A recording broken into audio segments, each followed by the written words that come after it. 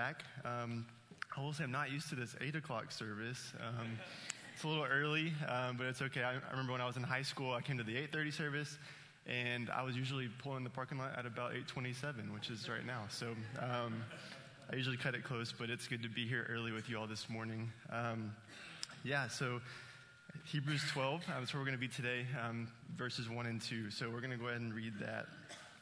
Hebrews chapter 12, verse 1. It says, "Therefore, since we are surrounded by such a huge crowd of witnesses to the life of faith, let us strip off every weight that slows us down, especially the sin that so easily trips us up.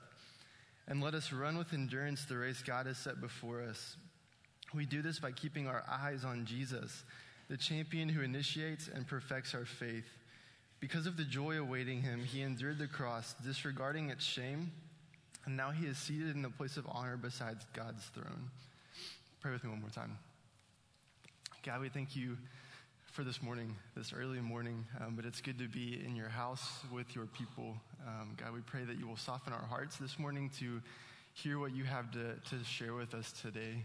God, I pray that you will speak through me, that you will not let me get in the way, but that you will speak clearly to your people this morning by the power of your word and through your spirit. God, we love you, and we ask all this in your name.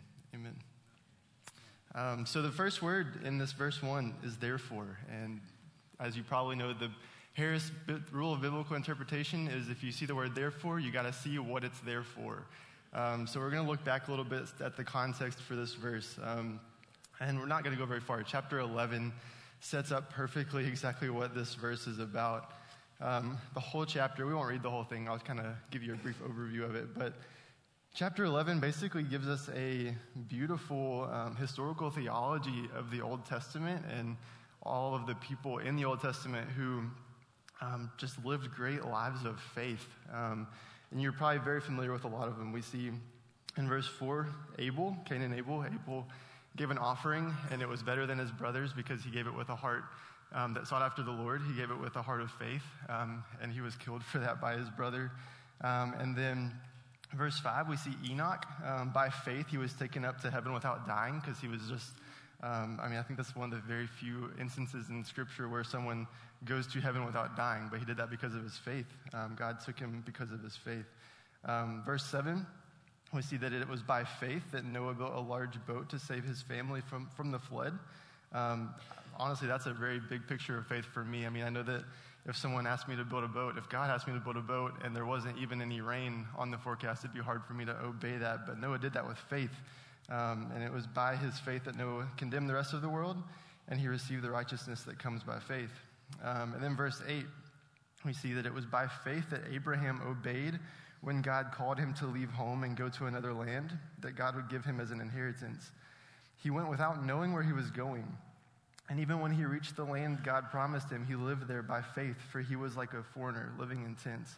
So did Isaac and Jacob, who inherited the same promise. And then Abraham was confidently looking forward to a city with eternal foundations, a city designed and built by God. As you probably know, Abraham was the father of our faith, one of the many fathers of our faith, but he was the man that God made a covenant with to give us a great inheritance and ultimately give him an offspring who would be Jesus to save all of his people. And then in verse 11, we see Sarah, Abraham's wife. It was by faith that she was able to have a child, though she was barren and was too old. And she believed that God would keep his promise. I think that's beautiful as well. She was old and she was barren. She'd never had a child before, but God had promised Abraham and Sarah that he would give them a child. And by faith, they believed that God would keep his promise. And in verse 12, and so a whole nation came from this one man who was as good as dead. A nation with so many people that, like the stars in the sky and the sand on the seashore, there's no way to count them. And we are direct descendants of Abraham, of that promise, which I think is amazing, that we are a result of Abraham and Sarah's faith. And then verse 13 kind of gives a little recap of all these people. It says, all these people died still believing what God had promised them. They did not receive what was promised, but they saw it all from a distance and welcomed it. They agreed that they were foreigners and nomads on the earth. And obviously people who say such things are looking forward to a country they can call their own. If they had longed for their country, they came from, they could have gone back, but they were looking for a better place, a heavenly homeland. That is why God is not ashamed to be called their God, for he has prepared a city for them.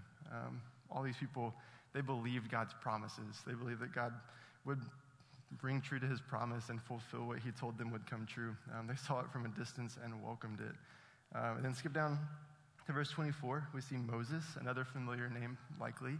And it was by faith that Moses, when he grew up, refused to be called the son of Pharaoh's daughter.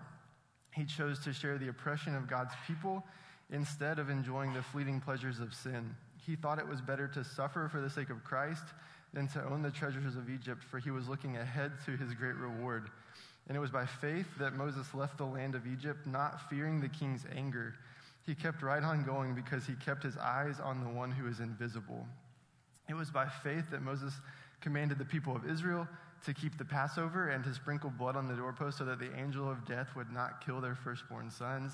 And it was by faith that the people of Israel went right through the Red Sea as though they were on dry ground. But when the Egyptians tried to follow, they were all drowned. And it was by faith that the people of Israel marched around Jericho for 7 days and the walls came crashing down. Another great example of God's people having the faith that God would fulfill his promise. I'm going to look back to verse 26. It says, Moses thought it was better to suffer for the sake of Christ than to own the treasures of Egypt, for he was looking ahead to his great reward. I think that's really interesting that it says that Moses saw it better to suffer for the sake of Christ because Christ had not come yet. I mean, that was just a picture of Moses looking forward to the promise that God had given him and to the promise of Christ to come and fulfill God's promise.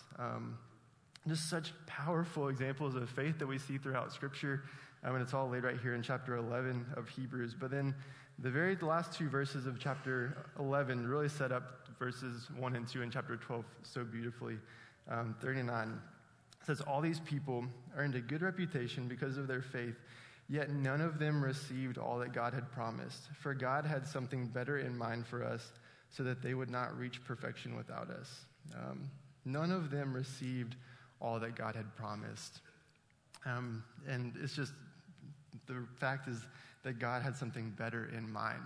He didn't want them to see the fulfillment of his promise because he had a perfect time, a perfect plan, and that would come and be fulfilled at the right time. He had something better in mind for us. But the difference between all these men and women is that they were looking forward to the promise that God had made, looking forward to the fulfillment of his promise. But the difference between them and us is that we're looking back and we already know that God already kept his promise and fulfilled it in Christ. And that's where we pick up in verse 1 of chapter 12. But I want to ask you a question. What is faith? We hear it a lot at church. We talk a lot about it, but what is it? You can answer, please.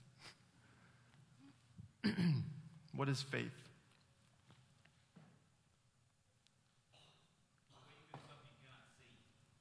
Yeah, something you cannot see. Yeah, that's perfect. It's actually exactly what I was going to say. But Hebrews chapter 11, verse 1, it actually answers that question for us. So Hebrews chapter 11, verse 1, it says, faith is the confidence that we hope for will actually happen. Confidence that what we hope for will actually happen. And obviously, in the case of all these men and women in chapter 11, but also in the case of our own lives as followers of Jesus, is that we have hope that what will actually happen because God is a promise keeper. He makes promises and he keeps them, and we can trust his promises. In other words, faith is confident and sure that what is hoped for will be given, that what has been promised will come true. So faith is just basically looking forward to something that you can't see, that you haven't seen yet, or that you are hoping for, and knowing that it will be true. So that's where we pick up in verse 1 of chapter 12. It says, therefore, since we are surrounded by such a huge crowd of witnesses to the life of faith. That's such an interesting picture to me. And as we'll see later in this verse, it's kind of the picture of a big arena at a race. And back in the time of Scripture, of the New Testament, the Olympics were starting to come about. Not necessarily the Olympics, but foot races and athletics and that kind of thing. And so the author of Hebrews paints this picture of a race and an arena of people crowded around watching. But the people in the arena are all these people in chapter 11 who we've seen have lived beautiful lives of faith and are now watching us live our lives of faith, run our race of faith, as the author paints the metaphor. And I think that's just such an interesting thing. I also think it's interesting that in verse 1, the author calls it a huge crowd of witnesses. In the original language, the Greek language, the word witness can also be translated to testimony or like testify. And I think that's really important because in verse 1, we see that it's a huge crowd of witnesses. And my immediate thought is, oh, these people are watching us run our race, which is probably true. They're watching from heaven, watching with the Lord. But I think it's also kind of a play on words to also mean to bear witness. Their lives are testimonies for us to look to and follow as examples. Their lives are in this arena watching us, but we can look to them knowing that their lives were examples for us to follow. Their lives were for us to witness as their testimony. And I think that's really important because it reminds us that we're not alone.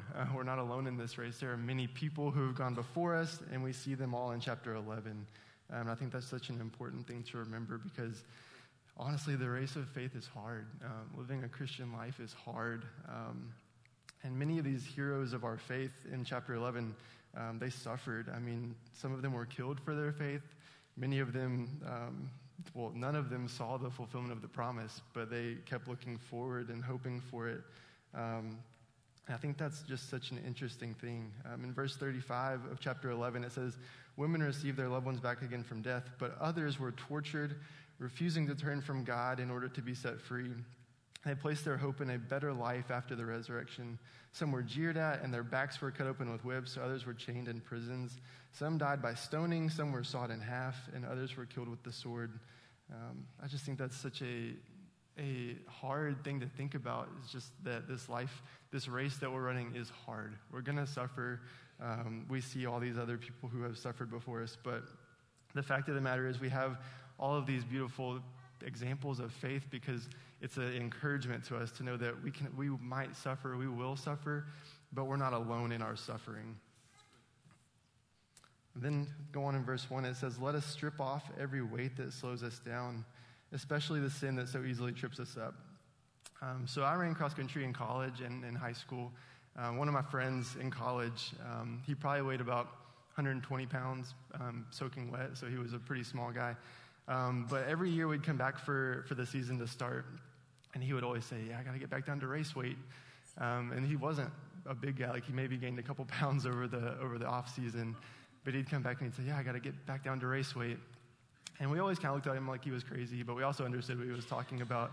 And the point is, he wanted to get down to a weight where he had to carry less of a burden with him while he was racing.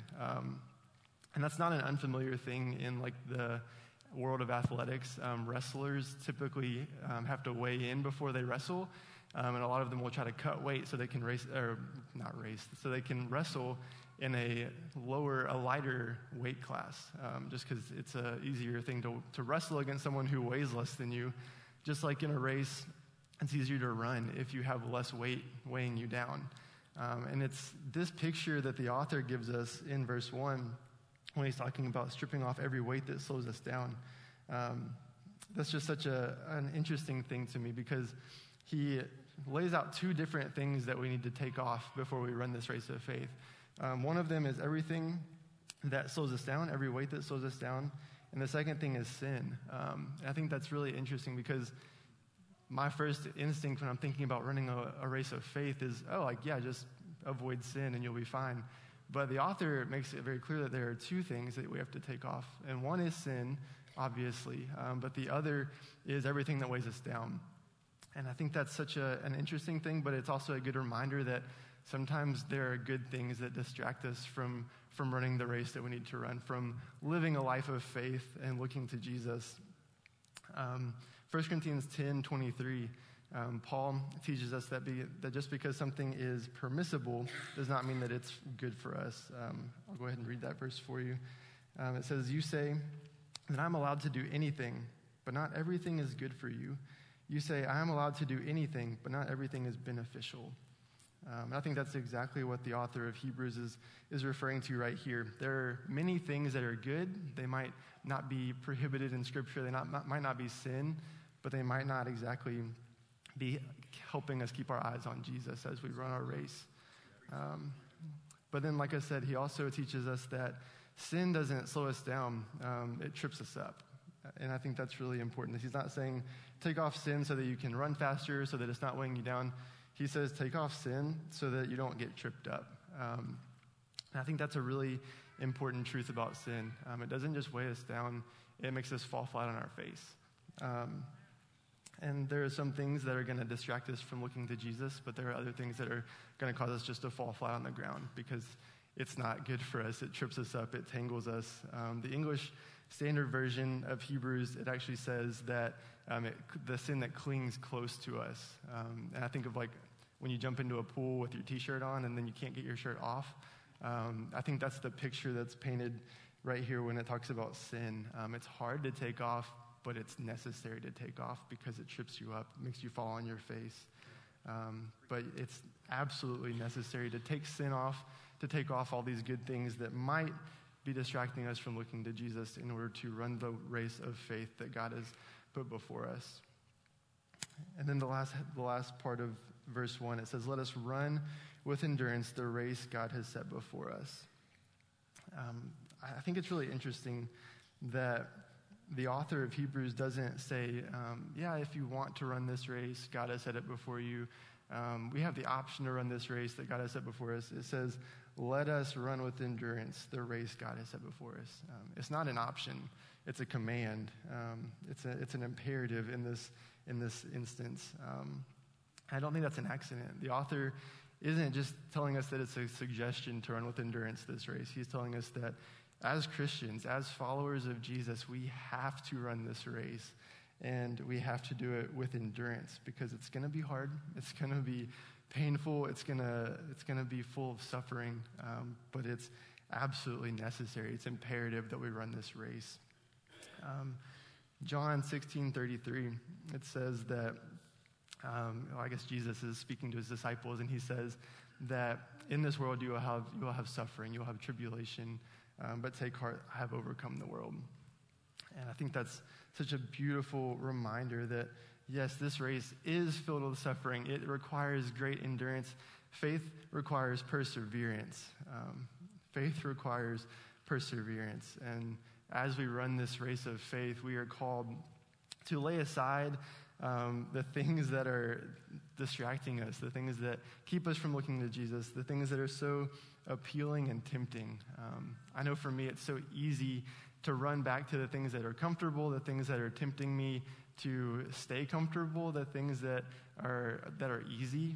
But that's not the race that we've been called to run. That's not the race that the author of Hebrews describes.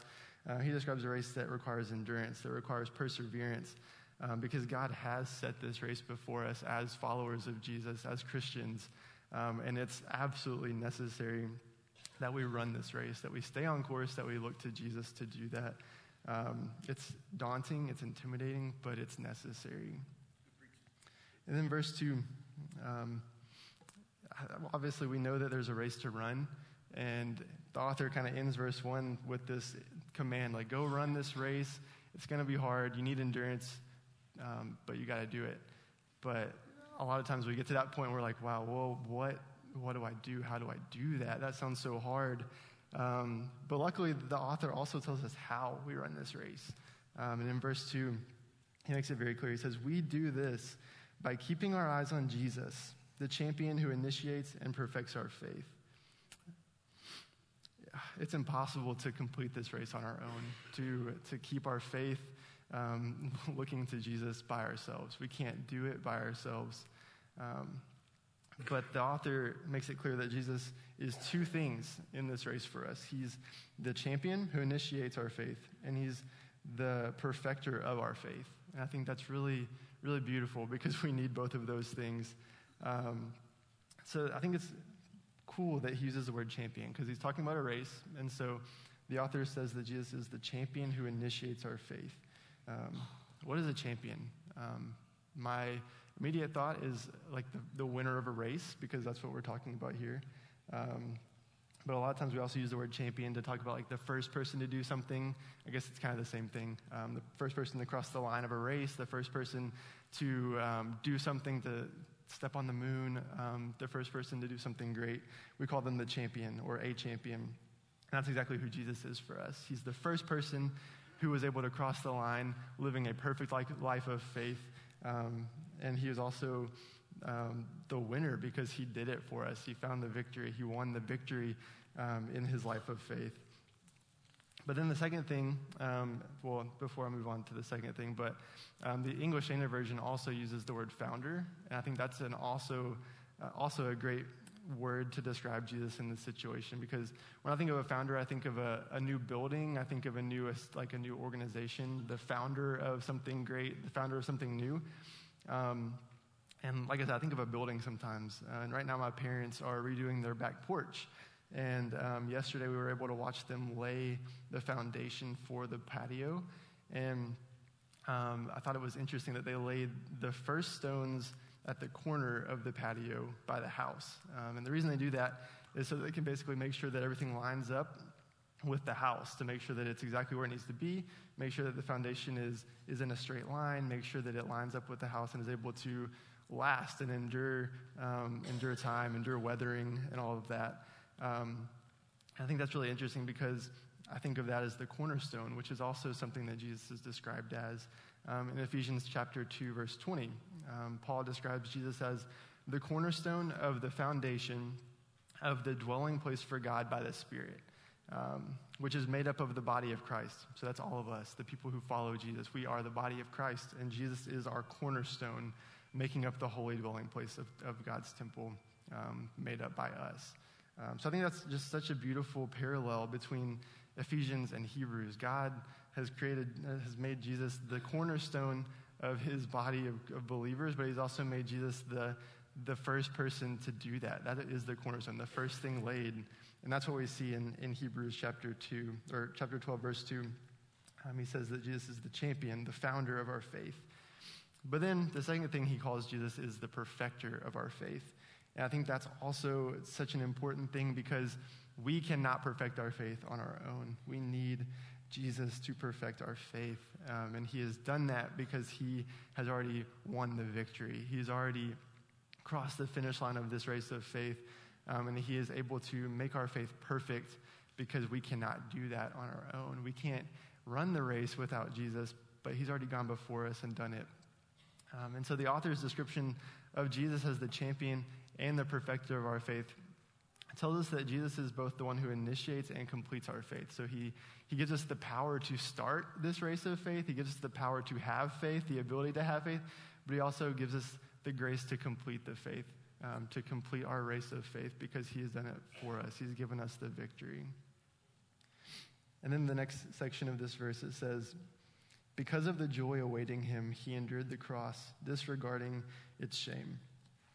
And my first thought is, how can the word joy be in the same sentence as enduring the cross and despising its shame? Because that seems like the complete opposite of joy to me. And I've thought a lot about that this week, trying to figure out how can joy and enduring the cross and shame be in the same sentence.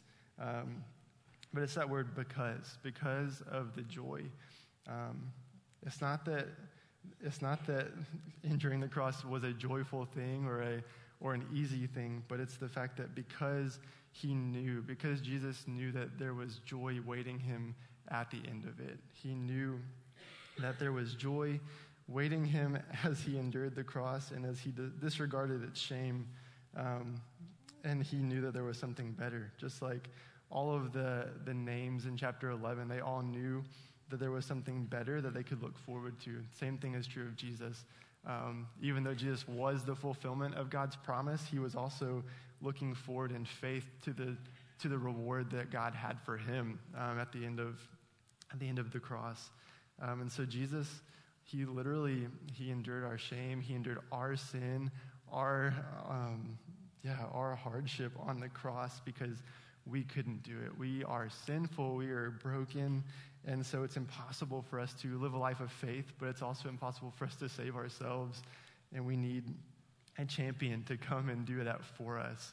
And we have that in Jesus. Jesus died on the cross. He endured the cross. He was beaten. He was bruised. He was put to shame. And he did that because he knew that there was great joy waiting for him, because he had fought the victory. He had won the victory, and he did that for us. And because of that, because knowing that he was going to step into great victory for our sake and for his sake, then he knew that there was joy waiting for him at the end of the cross, at the end of the race of faith. I think that's just such a beautiful thing, because he is our champion. He is our perfecter of faith. And we can rest knowing that he is the one who has won the race for us. And then the very last little section of this verse, it says, "Now he is seated in the place of honor beside God's throne." And that's the very picture of the joy that God had waiting, or that Jesus had waiting for him at God's throne. Like I said, I ran cross country, and I remember at the end of every race, I would cross the finish line. I'd be sweaty. I'd be probably a little disoriented, a little confused because I was exhausted. But when you cross the finish line of a race, it's a little more like a war zone than like a happy, joyful place. I mean, people are falling to the ground. People are like throwing up. It's pretty awful. But one thing that rings true for every single person who crosses that line is that their first instinct is like, man, I just want to sit down. I want to lay down. I want to sit down, get on the ground somehow. And I think that that's mostly out of exhaustion, but it's also out of a relief that you're done, that you finished the race. And whenever we see Jesus in Scripture in heaven, whenever after he died on the cross and rose and ascended into heaven, we see him most of the time sitting at the right hand of God. There are maybe one or two instances where we see Jesus standing, but most of the time he is sitting. And I'm not the first person to notice this, but that's typically a picture of Jesus sitting down because he's finished. He's done what God sent him to do, and he's sitting in a place of honor at God's right hand.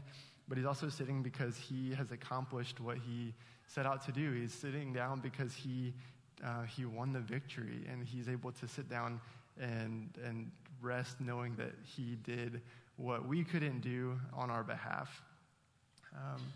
And because of that, our faith is going to require confidence, but we also know that our faith can have confidence because we have the champion of our faith who has made a way for us to have that confidence. Because living a life of faith is so difficult, it's really important that we have confidence in something greater than ourselves, because we can't do it by ourselves.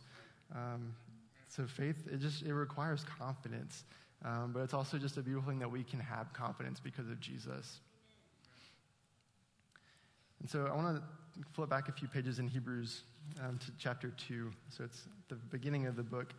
The book of Hebrews it's a beautiful picture of the whole book as a whole. It's just a beautiful picture of Jesus as the supreme God, the supreme King, the supreme Messiah, the fulfillment of all of God's promises. And Hebrews chapter 2, verses 9 through 10, it says, "What we do see is Jesus, who was given a position a little lower than the angels, and because he suffered death for us, he is now crowned with glory and honor. Yes, by God's grace, Jesus tasted death for everyone. God, for whom and through whom everything was made, chose to bring many children into glory.